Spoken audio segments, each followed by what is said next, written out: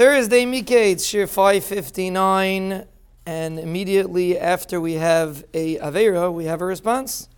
That's the way it was in those days, and that's why in those days there was what's called Gilui Panim, and today we have what's called Hester Panim. Because the person does an Aveira, nothing happens to him. The person does a mitzvah, and nothing happens to him either.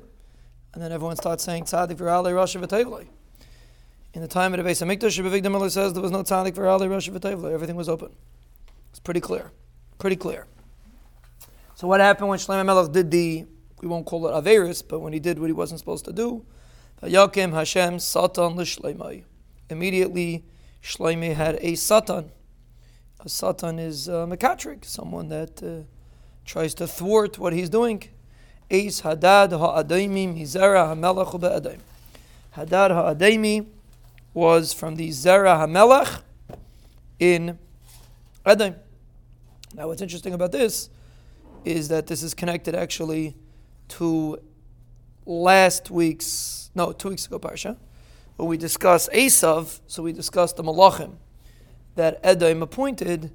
Now until now, Edom had no real Melech, because Klal Yisrael were doing mitzvahs and were on top, like Yitzchak Avinu promised Esav. But when there was an issue, then Edom reared his head. And that's what took place over here. Hadad ha'adaimi started making tzuris.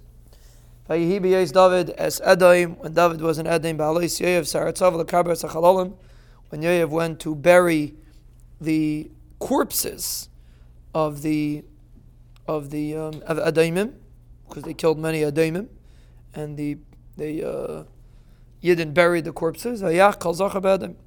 He killed all Zachar be'Adam, and basically he killed the Zachar and Adam, and they were burying the corpses. They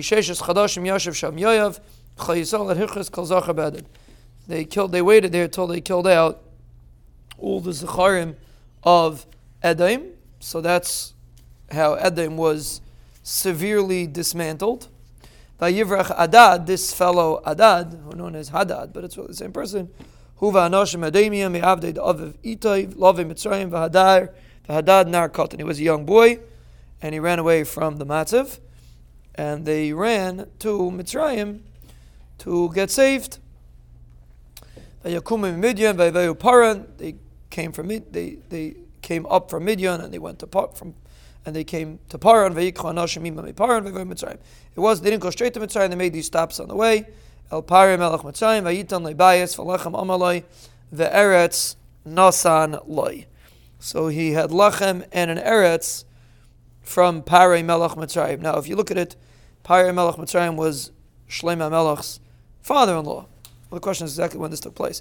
But Pari gave Hadad